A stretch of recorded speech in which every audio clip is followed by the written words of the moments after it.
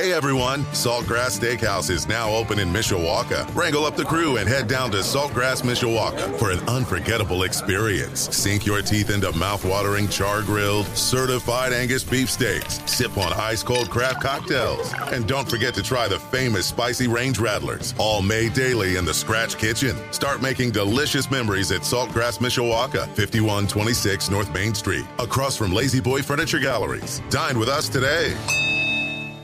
Sports Radio 960 WSBT. Good morning, I'm Jim Irizarry. On the ground, gets through. Madrigal in. Here comes Tuchman. He's in.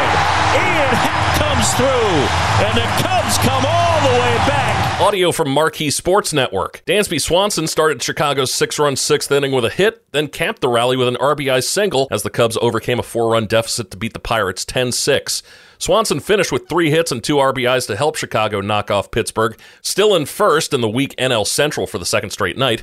After the game, Cubs president of baseball operations Jed Hoyer avoided specifics while reacting to pitcher Marcus Stroman's Twitter call-out to the team last Saturday for not negotiating with his agent on a contract extension, saying, quote, "We don't talk about negotiations outside the 4 walls."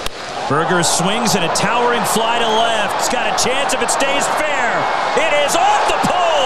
Home run, a 2-homer night for Jake Berger. Audio from ESPN. Clint Frazier singled in the go-ahead run in the 8th inning. The Chicago White Sox beat the Dodgers 8-4. Jake Berger homered twice, including a 2-run shot that tied it at 4 in the 8th inning as the White Sox snapped a 3-game skid. Pitching injuries are mounting up for Chicago. Pitcher Mike Clevenger exited in the 5th inning because of right bicep soreness after completing a pitch. He'll be reevaluated today. Reliever Liam Hendricks is already on the injured list due to elbow inflammation. The Tigers were swept in their doubleheader against Atlanta yesterday, 10-7 and 6-5. Detroit has lost 9 of their last 10. The South Bend Cubs lost to Cedar Rapids 7-2. South Bend falls to 5.5 games back of first place with just 7 games left in the first half. The series continues tonight with coverage starting at 7:15 here on Sports Radio 960 WSBT. Many college football traditionalists think that Notre Dame football joining a conference is ridiculous, but ESPN's Greg McElroy has a different take. McElroy still sees value in the Fighting Irish remaining independent. On Monday's episode of ESPN's Always College Football YouTube show, McElroy said, "So I don't feel at this point like Notre Dame's really in a big hurry to move. Why would they do it? There's no point. However, I don't get the sense that they are positioning themselves right now to align with the league, but I wouldn't be surprised if 2 or 3 years from now that becomes a realistic possibility." As far as the current independent days go, it's 72 days until Notre Dame football kicks off the 2023 season in Dublin against Navy.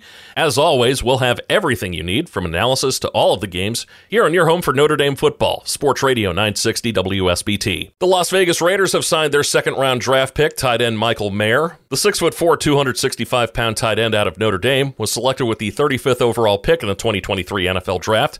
A 3-year starter, Mayer played in 36 games with 28 starts and set program records for tight ends with 180 receptions for 2,099 yards and 18 receiving touchdowns. A report from Pro Football Talk's Mike Florio says one unnamed NFL player lost a staggering $8 million in 2022 from gambling. The NFL gambling policy forbids all non-players employed by the league from betting on sports.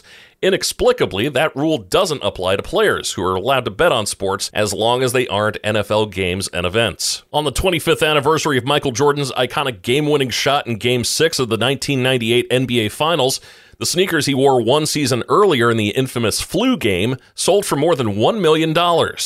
The sneakers that Jordan wore that night have sold for $1.38 million, including a buyer's premium, with collectibles marketplace Golden. The shoes sold at auction on Wednesday. Jordan had 38 points, 7 rebounds, and 5 assists in more than 44 minutes that night to lead the Bulls past the Jazz in Utah.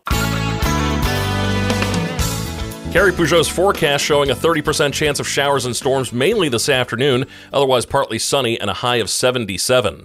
Hey everyone, Saltgrass Steakhouse is now open in Mishawaka. Wrangle up the crew and head down to Saltgrass Mishawaka for an unforgettable experience. Sink your teeth into mouth-watering char-grilled, certified Angus beef steaks. Sip on ice-cold craft cocktails. And don't forget to try the famous spicy range rattlers, all made daily in the Scratch Kitchen. Start making delicious memories at Saltgrass Mishawaka, 5126 North Main Street, across from Lazy Boy Furniture Galleries. Dine with us today.